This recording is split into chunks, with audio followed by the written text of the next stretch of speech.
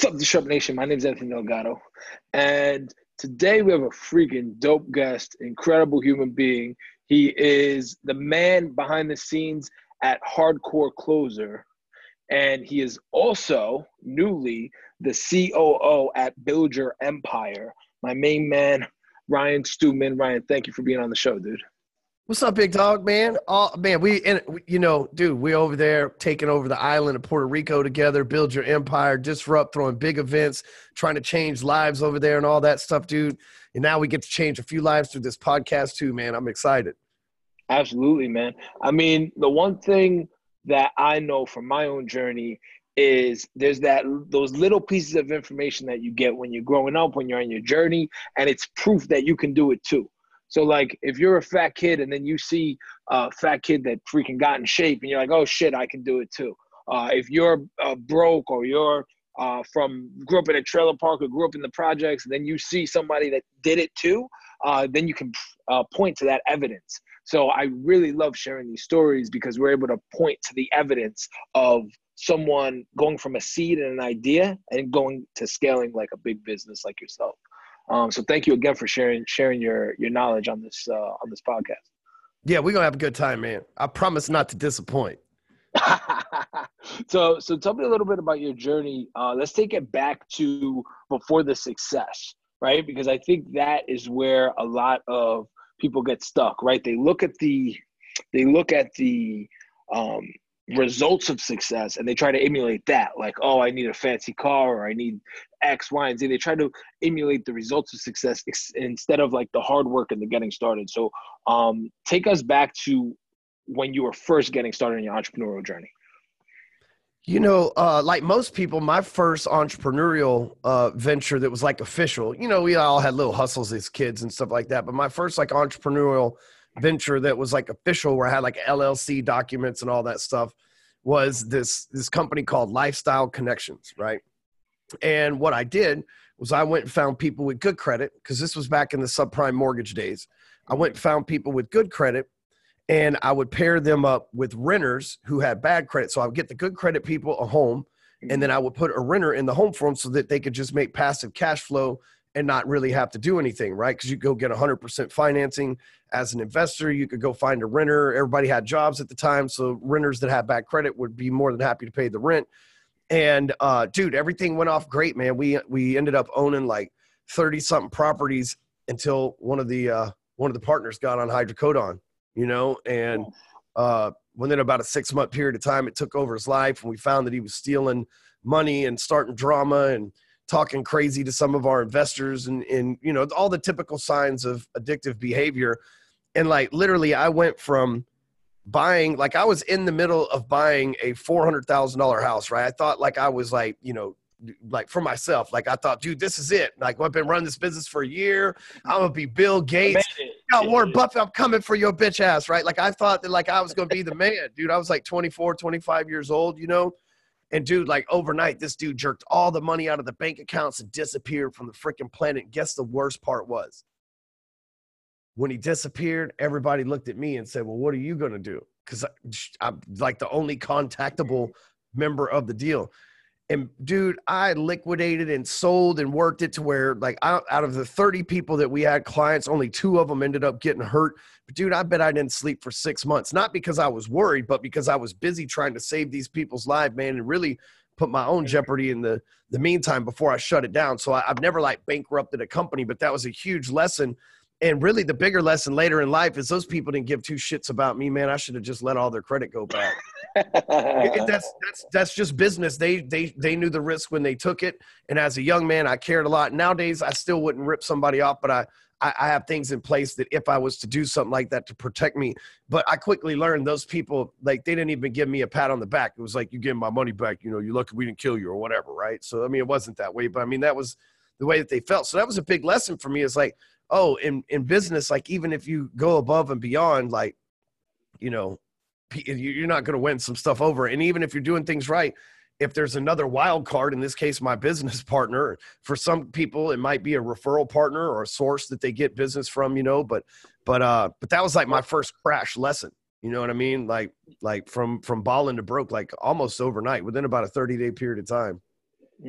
Yeah, or a drop shipper or a supplier, right? It reminds me of a story of an entrepreneur that he was drop shipping, and supplier in China is like fulfilling, and then all of a sudden putting fake tracking numbers Mm. and doing this for a couple of months, and all of a sudden you got $1 million worth of merchandise, or a couple $1 million worth of merchandise that's supposed to be in the streets and it's not. Um, and that 2008 crash. I mean, that was a big bubble that hit the housing market too. So you never know, and that's why I think not having all your eggs in one basket, right, is crucial. Yeah, it was a big lesson though. But I pulled out of it, and so it kind of gave me a little confidence. It's like, man, I just pulled off like several $1 million worth of feet for a dude with no education. Like it just kind of made me feel a little cocky. You know what I mean? And I've crashed a few times since then, because that's kind of what you do when you're building business. I don't have an MBA. I don't have like a formal education. I've been to a bunch of seminars, read a bunch of books, hired a bunch of mentors, but it takes time to learn all that stuff. And still the best teacher's experience, right? And so I've crashed a few more times, but each time I learned a lesson, and each time that I've come back, again, that confidence level is just like, oh shoot, I can get it back. And now I feel like, A, I couldn't lose it, but B, if I did, I could go get it all back again. You know what I mean? I've done it several times at this point. I think that you're not really an entrepreneur until you're on your fourth venture, right? The other three have to have failed, right? And if you look at Bill Gates or Warren Buffett or Jeff Bezos or any big time dude, their first few businesses failed too. Elon Musk, that, several of their businesses failed before they finally struck one. The difference is most people let one business fail and then that's it. They talk about, well, I tried one time, man, did it fail? It was horrible. They don't keep going. Me, when Lifestyle Connections crashed, I immediately got another LLC for new home distributions with no partners. And that was how I bailed myself out, by continuing to do deals. I didn't just go, oh, well, this is over. I guess I'll just like plant my feet in the mud and my head in the sand. I just went start another LLC, went back to work doing the same thing and funded all that stuff. And then, cleared myself. And then, about a year later, I looked up, and the cool news is I got to keep all the money because I don't have a partner no more. Yeah, definitely. Well, and it's resilience, right? It's being able to eat shit, get smacked, right? Jeff Bezos and Amazon, they're always releasing fucking products, and some of them hit and a lot of them don't, and they don't give a fuck. And the same thing with Google. Google's always launching all this new Google Plus, trying to do the social network. They're always launching shit, and a lot of it works and a lot of it doesn't, and they don't let that stop them. They're always testing, always trying new stuff. And it's interesting. I'm launching a program with one of the executive producers who's worked with like 50 Cent and 6ix9ine, a lot of people in the music industry. And he said one of the things he learned from 50 Cent, the artist, was that he screams his wins. Like when he has a fucking win, he just screams it from the top of the mountain. You'll fucking hear about it. And when he has a loss, he just whispers it and moves on. Right. And it's being able to have all those losses, like just try, just shoot. He shoots more shots than anyone else. That was another thing he said. So 50 Cent is just shooting shots. He's just shooting. Fucking half of them don't go in. But those few that go in, they hit big, and he fucking screams them from the fucking mountaintop. So, and I think a lot of entrepreneurship now, with lifestyle entrepreneurs, with social media, you're doing all this stuff in the public, and then you're afraid to fail. So since you're afraid to fail, you're letting public perception and opinion and emotion dictate your business decisions, rather than just saying, hey, that didn't work. Okay, let's move on. Let's try something else. Let's take another shot, right? Yeah, we live in a time where guys like us are celebrities. We're like, rock and roll music's dead, so like we're like the new rock stars. Rock and roll music is dead. Name a band that's come out in the last 2 years, you're like, those guys are awesome, I'm going to their concert. It just doesn't happen anymore, right?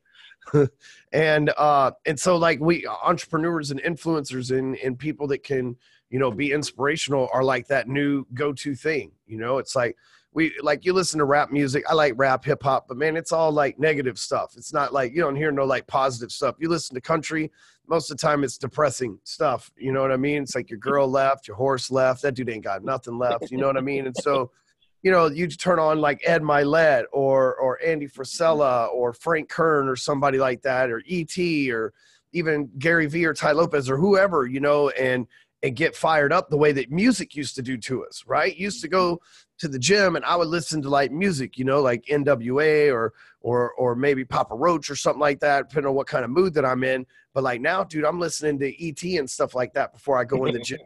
That gets me fired up in that same way, but on a positive side, you know? No, absolutely. And I think a lot of people, especially when you're young, right, you have to be careful of who your influences are. Because if you're listening to hip hop and it's just like, sell drugs and fuck bitches, and then you get in a relationship and you're like treating her like the girl in the music video, right? You're wondering why your relationship doesn't work, or you go into business and you don't trust your business partners, and it's because what are you listening to? What are the ideas that are going in your brain? And I think we're in a unique stage where we can kind of reprogram our brains, and you can choose what to subscribe to, what to unsubscribe to, who to follow, who to unfollow. I'm quick to unfollow people. Like if I don't like the messages, that it's just like, whoop, all right, let's go, let's move on. Yeah, if you hit me with like politics or racism posts and stuff like that, like I'm out. I don't want to hear it. You know what I'm saying? Like those are two things that I'm not remotely interested in. And like if you take the time to post that stuff on social media, that shows your interest. I'm just not interested in it. You know what I mean? Definitely. So let's go into your thoughts on social media and the celebritization, I guess, of normal people, right? Or everyone's becoming a celebrity, right? And now I saw a post that you did recently about people with blue checks, and everybody's looking for the blue check. Instead of trying to like grow their bank account, right, grow their business doing something that's verifiable, right? They're just trying to get verified. They're trying to meet some guy in a back alley to get a blue check. So what are your thoughts on like this new obsession with like internet celebrity? Well, first, it's cool. Like we look at all these Mykonos people going to Mykonos and hanging out all over the world and living this laptop lifestyle and driving Lamborghinis and stuff. And we're like, dude, I want that. And then you're like, here's the thing though, like social media, it enhances that ability for us to go, well, dude, I'm just like him. I can probably do that too. And some people get all mad, oh, it was given to them and they hate and stuff like that. But it's rented. Yeah, but if it's real, you know what I'm saying? Like if it's real and the person's successful, like I got a friend, Josh Snow, and his real name's Josh Elaziche, right? And he owns a company that basically drops ships teeth whitening stuff. And great dude, right? Doesn't speak much. Is like very quiet, keeps to himself. You would know that he's an eccentric person, but you wouldn't guess that he is who he is, right? And, he buys all these cars and does all this stuff on social media. But I look at him as like, hey, this guy's doing, 10 figures of e-com sales. So he's like, already done 10 figures and buys the Ferrari, and so he's showing people what's up. I see a lot of people out there trying to skip the big step, which is to do business. You know what I mean? Like I was explaining this just this morning to my sales group. So, when people tend to hate on me, they try to skip the story. And I don't get a whole lot of haters, but they try to skip the story. Like in the last couple months, we had people go, this dude sold car washes and then became a coach. And which it couldn't be further from the truth. But like I did sell car washers and I am a coach, but the two are not correlated. You know what I'm saying? Like there's a 20-year gap. Yeah, there's a 20-year gap in business. And the truth is I sold over $10 million of car washes. And after that went on to do over $135 million in real estate and then have gotten in here and done over $10 million in internet marketing stuff, just passwords and logins, not e-commerce already, right? And I've only been in this game for a short period of time. But before I coached my first person, I was already well into 9 figures in production. You know what I mean? And there's a lot of people that look and I only taught real estate. That was all I knew. I didn't try to teach drop shipping and how to write books and how to get blue checks and all this stuff because I had no freaking clue. I just knew that I did a whole bunch of real estate and here is how I did it. Now I teach a bunch of business owners because I've grown 10 very successful businesses. But I didn't start teaching the first business owner until I already had a 7-figure business myself.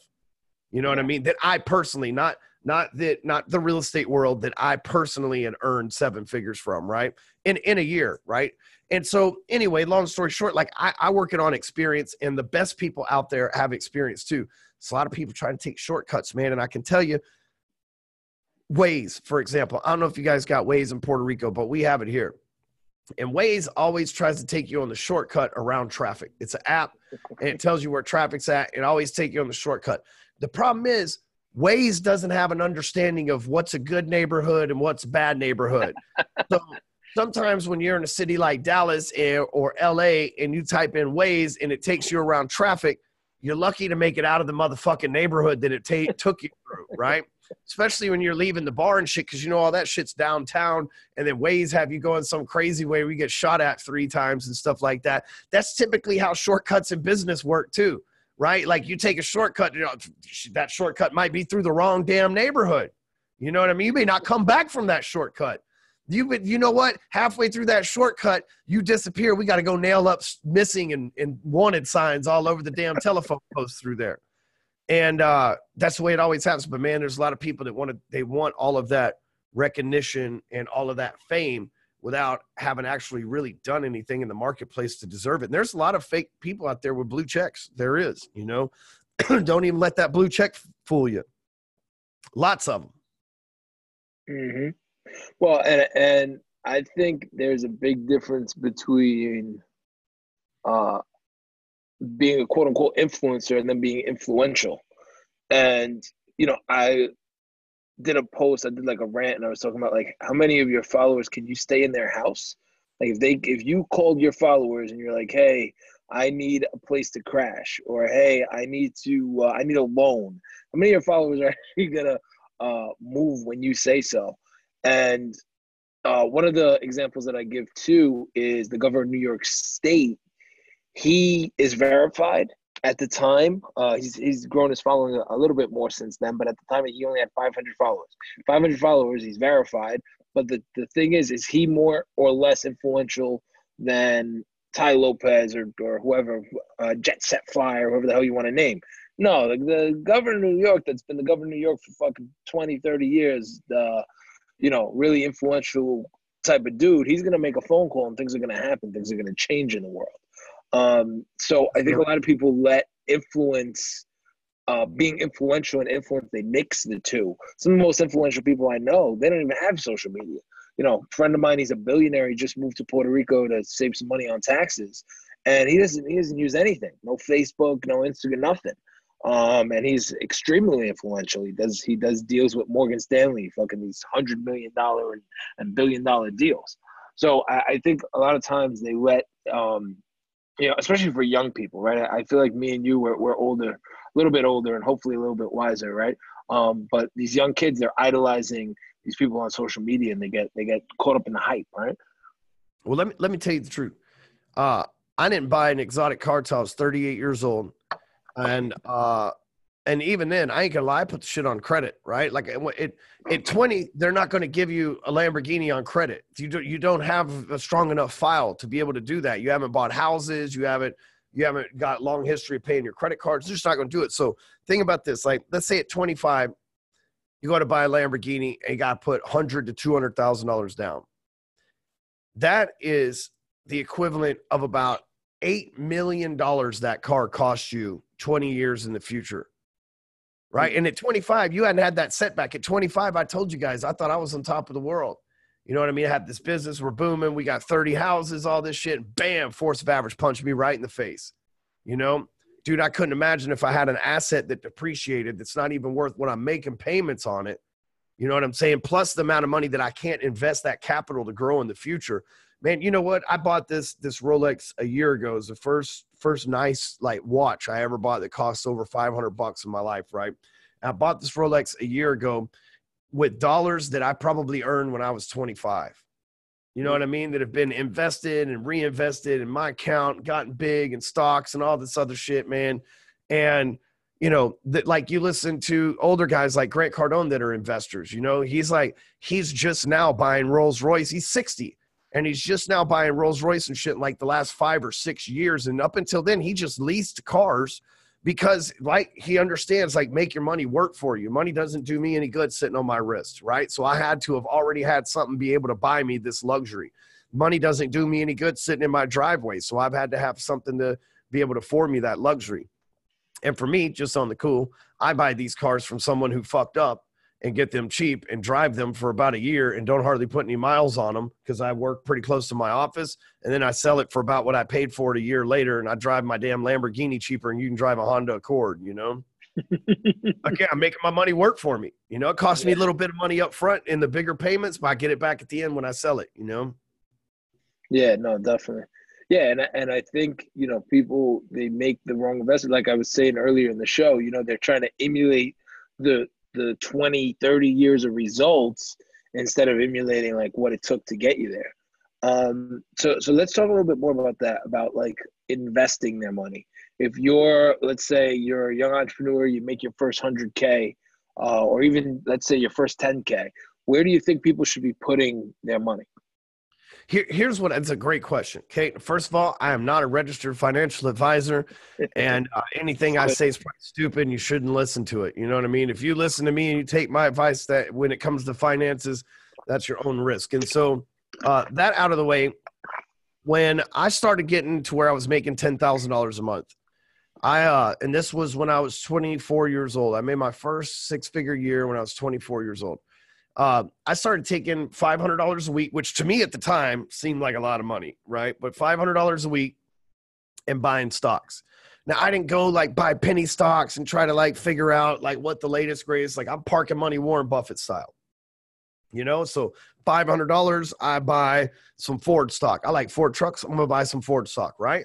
Like $500 the next week, I might buy more Ford stock if it's cheap or buyable, or I might buy some Google stock, right? Now $500 won't buy you Google stock, but back then it would, you know? And so I've done that for damn near 15 years now.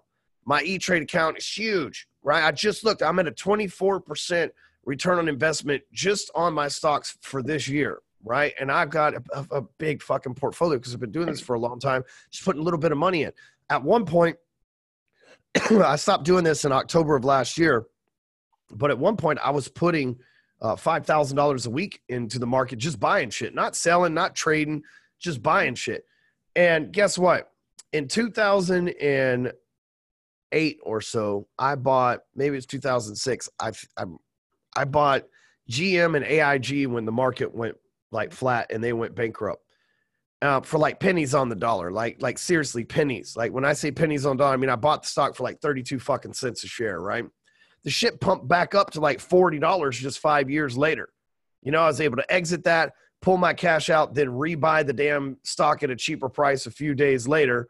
And then bam, now all of a sudden I got a bunch of cash in assets that I pulled out of things. So like just being able to do that over the years, man, has allowed me to, when I go get a loan somewhere and I put down my portfolio, they're like, oh shit, this guy owns a lot of assets, right? And then I show them the houses that I own. That's the next thing. You guys should be putting $500 a week into an E-Trade account. It's free. Just open it up. Just pick blue chip stocks. You don't need a financial advisor. You know Facebook ain't going nowhere because Instagram, right? You know that Spotify ain't going anywhere. Everybody listens to it. You know that Google ain't going nowhere. Everybody uses it. Just shit like that. You know Exxon ain't going nowhere. We all need gas. Like Amazon ain't going nowhere. Jeff Bezos just lost $35 billion. He's still the richest motherfucker on the planet, right? Like just use practical, make sense, common knowledge to buy shit. You don't, and then just sit on it, right? Even if it goes up and down, you ain't got to trade. You ain't got to panic. Just sit on it. I bought Carvana like a year ago and it dipped in half of where I bought it from, like immediately. And I was like, son of a bitch, right? It was 2 years ago I bought it, I think, on the IPO. Dude, I just looked today. It's up 254% since I bought it. What if I'd have sold it when it dipped in half, right? That's how your financial advisors and shit get you. The other thing is, like, let's say you're making 100 grand. You got 100 grand cash, right? Go buy you a rental property, $65,000, $75,000. If you live in California, you might be like, where am I going to buy that at, bro? In Ohio, right? Nobody says you have to do it in the state or the neighborhood that you live in, right? It's 2019. We got phones and the internet. Shit, somebody can watch that house for you, you know? But you go drop $55,000 to $75,000 on a house. Guess what you got every year? Depreciation on your taxes. And if you're making real money, you know what that means. And you know how valuable it is because you can depreciate the shit out of that house on your taxes, which offsets the amount of taxes that you own, right? Even if you break even every month on your cash flow on rent, you pay $1,000 in the mortgage on it, or it costs you $1,000 in taxes on it, you can depreciate so much off of that freaking house that it don't matter anyway. And so knowing the game and just buying long-term assets like that, you don't want to fuck with houses, go buy land, Where's land all over Texas and Oklahoma? They ain't making no more of it. It's all over the South. And guess what? Eventually they're going to be building something on that shit. So there's like good ways to spend your money. Like Lamborghini ain't it. Let that land deal that you do 20 years later buy that Lamborghini so that you don't have to pay taxes on it, right? Like Grant Cardone, going back to him, he just bought that Gulfstream jet because he made so much money he needed a $55 million tax write-off. Let that be your fucking problem instead of how do I get my first $55 million so I can blow it all on a jet. Well, and that's how you get the jet, right? That's right. That's right. That. Apparently, you get it by raising $500 million in real estate fund money. You know, that's a pretty fucking impressive feat. You know, I believe that you deserve a jet, sir. So, let's talk about now what you're doing now. Let's fast forward a little bit. So you said now you do business consulting, and it's more general, more broad. So if someone wants to work with you now, what are some of the things that you can help people with? So I run a program called Apex, and it's to get people to the top of their game. And I believe folks operate on 4 different levels. They are a salesperson inside of an organization, and maybe they're not a salesperson, maybe they're a manager or something like that, but they work for somebody else, right? They might write their own check. They're an entrepreneur, but they work for somebody else. The second is the self-employed person. That's somebody without any employees, or at least maybe one employee, maybe an assistant. And then there's the third level that's a CEO, an executive, someone that owns a company and a real business, right? And then there's the fourth level, which are investors who hire CEOs to run the companies they invest in. And so we meet people depending on the level that they're on. So I have a few coaches that work within my organization. We have a great network, tons of training. And the things that we get people through is if you're in that sales or that management position, in 12 months of working for us, our program is designed to get you to become self-employed, to leave that corporate job. We have a gentleman that is 25 years old. He worked in payroll for Heartland. He quit his job on Christmas, and I'm pretty sure he's going to have his first 6-figure month before the end of this year, right? He literally, and the results not typical, but we do pretty good for people like that, right? He's not too far out of the norm. Then the folks that are self-employed, our goal is to, within 12 months, have them at least 4 employees working for them in a business machine that's running that doesn't require them to actually have to do stuff every day. Doesn't mean they don't have a job anymore and they can just go vacation in Mykonos or no shit like that. But it means that if you need to go travel or if you need to go do something else for emergency comes up, you don't lose money that day. And then obviously from there, we have executives that we work with to become full-time investors, right? Which is somewhere between where I'm at. I'm a CEO of a few companies, but I also invest in some passive income streams. And so, you know, me and a few other guys are making the stream from being CEOs to investors, but I probably got about another 5 years before I let go of the CEO handle. I really like that. You know what I mean? There's nothing that says that one level's not any more than the other. You can't make the money as a level 1 that you can at level 3 and level 4. You can make pretty close to it at level 2, but really it's got to be scalable. So what we do is we help people achieve that. But what happens is a byproduct of that is all the mental stuff that I teach, man. Shit gets better at home.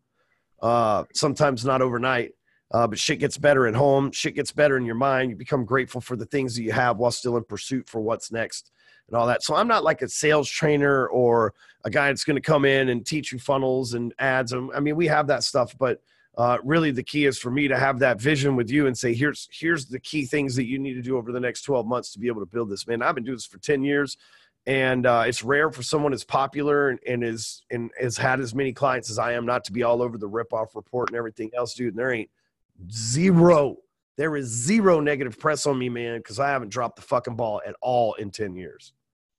Ever. You know how easy it is for somebody to get mad and leave me a 1-star review on one of my fan pages? You know how fucking easy that is? It ain't ever happened until you can't delete that shit.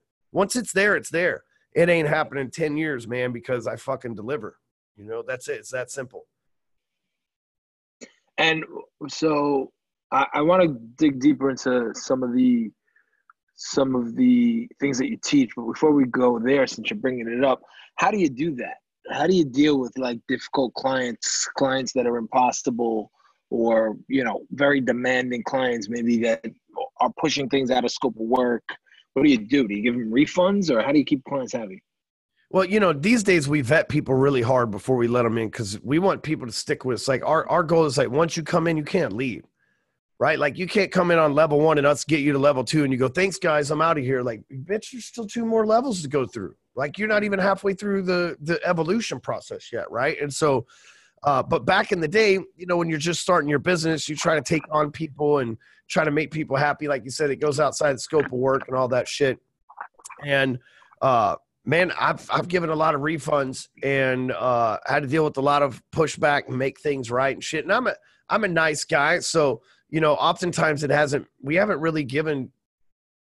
Man, I could probably count a dozen times that we've had to give a refund in 10 years. A big refund, like they mad at a book or some shit. Who gives a fuck about your little $10? But like a $1,000 plus refund for somebody. 2 of those 12 times somebody stole from us, right? They charged it back after they got all the benefits and everything else just because they were assholes. And so I haven't had to deal with it a lot, but I did happen to be a people pleaser for the first few years that I was in this to try to keep them and build that. And dude, one time I had to tell a guy no, and he lost his goddamn mind. And dude, he went and told a bunch of lies about me to other clients and shit before I could even defend myself, man. And it was a nightmare, but it was a good learning lesson. It was a really good learning lesson that I should have never given that guy so much leeway in the first place. And so now we vet people. It's like, if you don't already have a successful, you can't just, if you're like, it's not a money thing. Each level costs more money because there's more into it, but you can't offer 50 grand when you deserve to come in at the $2,500 level. We're not going to take your 50 grand. We'd be like, dude, as much as you think you're a $50,000 member over here, you're on level 1, right? We got to make sure that you get through that. So now we have a process that basically, screens people really hard and all that stuff. But in the beginning, yeah, dude, I had a lot of lessons that come for it. Hence why we have a process to screen people now. And when we take people in, we have them take a personality test, a DISC test, an IQ test, and a learning test, right? So then I get the results. And at that point, I have a choice whether we want to take them on or not. So we collect their money, make them take the test. And if the results show up the way that we know that they're not going to be able to take our instruction, they're contemplators and shit like that, we just kick them back their money or kick them down a program, right? So interesting. So as much as it is about you over delivering and you having a high work ethic, high quality of your product, it's also about screening the clients before they come in the door and saying no, like not being scared to be like, yeah, no, this isn't a good fit, right? Man, the dollar that you pass, not miss out on, but the dollar that you pass up today becomes $2 tomorrow, man. Because like the guy that you felt inside that you shouldn't have taken on as a client, you have that intuition. You were right before you knew you were right. You know what I mean? And then what's going to happen is 2 or 3 months from now, you're doing 3 times for him what it takes to do 5 more clients. And you're missing out on 5 more clients' money because you're over trying to keep that person happy. It's easier for me, and it gets that situation, just peel their dollars off and go, dude, I'm sorry, I made a promise I can't keep, and I want to go ahead and give you your money back. I had to do that a few days ago. A client we worked with was doing some unethical stuff that I found out about, and I wasn't mad at the guy. I just refunded his money and said, hey man, you know what, dude, my course is too full right now and I can't keep up with everything, and I appreciate it, but here's your money back, right? And he can't bitch because he got a little bit of my time for free, and I didn't say, and I prorated it because I took this, kicked him his money back. It's like, hey man, there you go. And he knew what it was. He knew why I gave him his money back. So there's no reason for him to be mad or say I'm a scammer or anything. It's not like I'm like, hey man, it's really unethical shit you're doing. I'm going to do unethical shit to you and take your money, right? That's how you wind up on the ripoff report. For me, I always just been straight up with everybody. You're a fit. You're not a fit. Here's your money back. You can't get your money back, whatever. So. Yeah, no, that's definitely good advice. And I feel like a lot of people, they get stuck in that, compromising, taking deals that are too small. I had one of my coaching clients yesterday, and he was just like, how do I ask for more money? And it's just like, don't be scared to say no. Don't be scared to say no to the small people. And he had one of his clients actually say, why is this so cheap? They bought from him, right? They didn't say it was too cheap when they bought. They bought from him. They got the results. And then when they were getting the results, they were like, wow, why was this so cheap? I'm confused.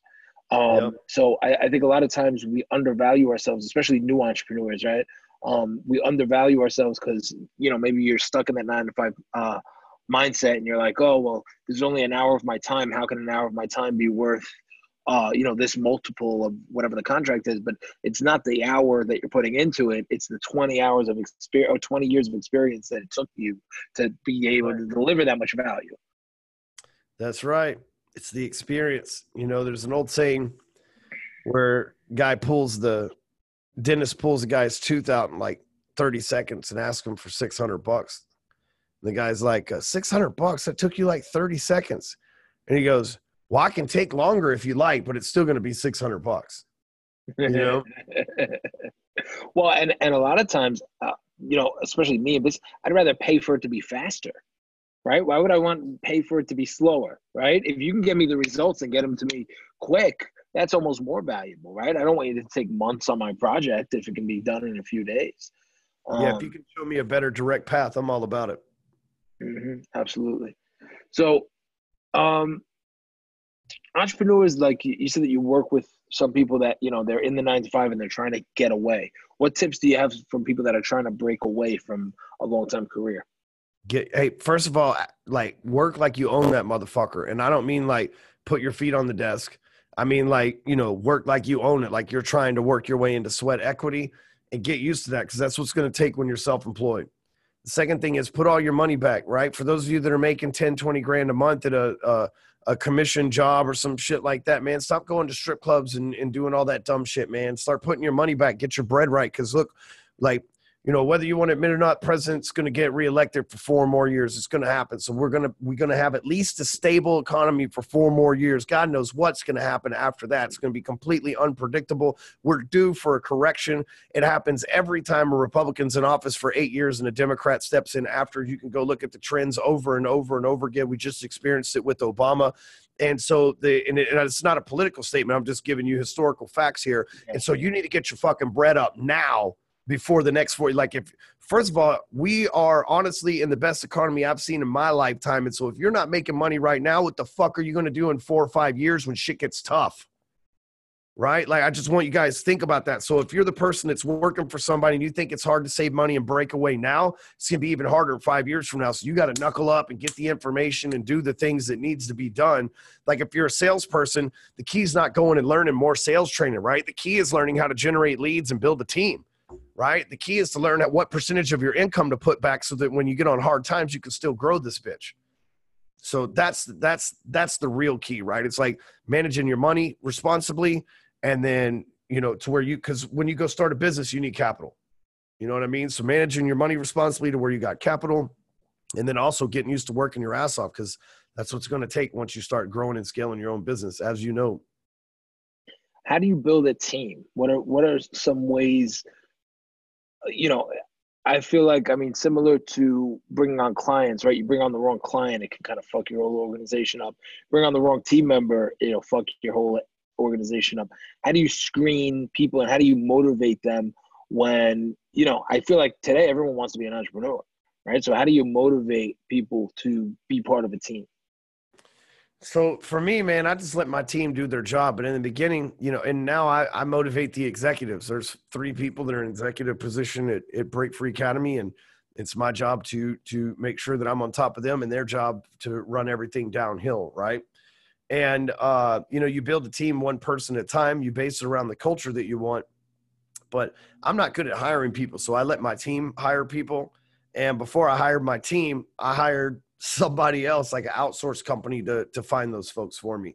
But there's a good book called The 5 Dysfunctions of a Team. And I learned about that book from Andy Frisella. Dude's a great book. Great book. And there's another book called Traction.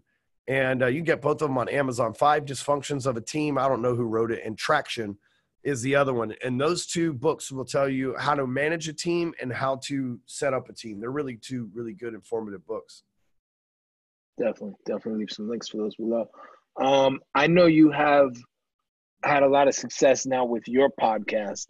What are some things that you feel like you've learned from interviewing? Is it like hundreds, maybe thousands of entrepreneurs on your show?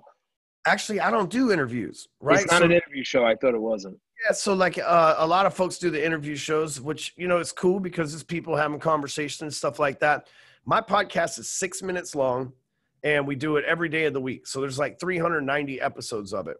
And Rewire, and it gets about 100 to, it gets over 100,000 downloads a month. We're close to 2 million downloads all time. Like but it's like 6 minutes. The idea behind the podcast is like first thing in the morning before you go to the gym, before you go to work, before you like serving your kids breakfast, anything, just pop my podcast in your ears and let me talk to you for 6 minutes. Let me get your mind right first thing in the morning. Let me rewire how you think about the day and everything else.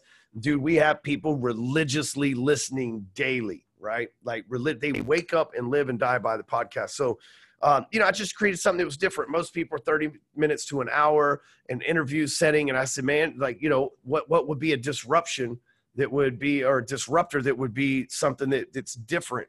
And me and my team got together and they were like, dude, why don't you just do like little quick 5-minute rants? And I'm like, man, fucking everybody does rants. Why don't I give a little 5-minute sermons, and just like change people's minds 5 minutes at a time. And dude, it's worked really well, man.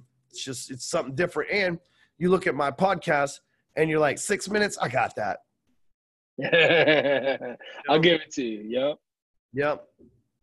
And I'll check it. If it's brand new, you're like if someone sends it to you, like, oh, 4 minutes and 35 seconds, I'm going to see what this shit's about, right? Mm-hmm. Then I'd be bringing that heat for 4 minutes, And what do you think has been your secret to the success? Has it been the different format, or do you have any other tricks? Dude, I just work, man. I got 3,000 YouTube videos, 2,500 blog posts, another probably 5,000 videos on Facebook. I make at least 3 posts a day for 10 years now. I've been in Forbes 100 times. I've done 1,000 podcasts. Fuck, dude, the list goes on and on. 13 digital products, 10 books. Like, dude, it's just the work that's got me where I'm at, man. You can't ignore me at this point. I got shit everywhere. I love that. If you were to go broke and you were 18 years old, you had no money, no resources, and you had like, 30 seconds to give yourself some advice to the younger version of yourself, what would you tell yourself? Man, if I was broke and I was trying to make money, I would just tell myself that, like, go sell funnels. I think that's the easiest way to make money right now. It's like you can go and, like, you can use our software phone sites and make a funnel in like 5 minutes and sell that bitch for $500-600. It's just quick money, real quick, like flipping websites. What's that product? Phone sites? It's called phone sites. So you can literally create a website from your mobile device. Like, it doesn't matter if you have an Android, whatever. It's not an app or anything, man. You just click your internet browser and log into the software, and you can build a website, sales funnel, sales pages, shopping carts, whatever the hell that you need. And all in about 5-10 minutes. You don't need tech skills. You don't need to go to school. You don't need an instruction manual. You don't even need to watch a video. It's that simple. Oh, wow. Is this a competitor to ClickFunnels? Is that accurate? No, I like Russell. He's an acquaintance, and I've been to his house a few times. And we use ClickFunnels too for our internet marketing stuff. ClickFunnels is like, if you're an internet marketer and you need upsells, downsells, shopping, like all this stuff, like, it's going to be more adapt for it. This is for the guy that is a small business owner that doesn't have any tech skills and doesn't want to go hire some funnel hacker to, $10,000 to build a funnel, that they just need to kick out an offer for their restaurant, for their real estate company, for their insurance brokerage or something like that. Just a way to post on social media that's like, hey, 2 for Tuesday, or hey, we have this house for sale, and be able to collect a little data from the internet. Then a lot of our people run ads to them and stuff like that. But I don't believe that we're a competitor for ClickFunnels, because it's for internet marketers. We're for everybody else, Got it. Makes sense. Very cool. My competitor would be more like Wix or Squarespace. Like a Wix. Got it. Very cool. So I have one last question, and that is, what does disrupt mean to you? The word disrupt does not translate into Spanish. In Spanish, it means to interrupt. In, the entrepreneur startup culture kind of has a different connotation. So what does disrupt mean to you? Well, that I am a disruptor. And I'll prove it. I've been like tattooed up, cussing, wearing hoodies and black t-shirts since 2008 online. You'll notice all the other sales trainers were wearing suits and everything else. And dude, now they even got the same damn haircut I got. You know, I'm still the same looking. They even look like me, man, because I disrupted them. I showed them that you can still be comfortable. You don't have to talk about going to church and all this other stuff, and you can still be a sales leader, right? You know, in the internet marketing world, I did things a lot different, man. I didn't come out and build my business on a bunch of lies, and I disrupted the way people looked at things because I was like brutally honest. So to me, disrupt means go in to, like, if I was going to disrupt a marketplace, it would mean to go in there and change their perspective on how they see things, right? Like oftentimes we have these blinders on, man, and we see things in this one way that's been fed to us our entire lives. And when you get this disruption, all of a sudden it changes that perspective, man. It can open up a whole new eyes. A lot of people look at disruption as like, as negative. It's like, oh man, I was in the middle of doing something. You interrupted me or whatever the case may be. But I look at disrupted as something that, like, it comes in and it changes the perspective of a marketplace because you showed them something that wasn't there before, you know? Definitely. I love that, brother. If anyone wants to connect with you on social media, they want to learn about what you're doing, where's the best places to do that? Yeah, Instagram, I'm at Hardcore Closer. You know, I answer all DMs and stuff, so shoot me a DM over there. All right. Awesome, brother. Thank you so much for being on the show. I appreciate your time. Yeah, man, thanks for having me on, dude. We had a good time. You know, I feel like your listeners to get a little bit of value from this. Make sure, for those of you listening, you know, make sure you give us 5 stars, man. Give us a little rating over here. Hook us up, man. We put a little blood, sweat, and tears into the episode today. And thanks for having me on, man. I'm looking forward to meeting some of you new guys. Hit me up on Instagram. Absolutely, yeah. And make sure everybody comes down to the next Disrupt event in collaboration with Build Your Empire down in Puerto Rico.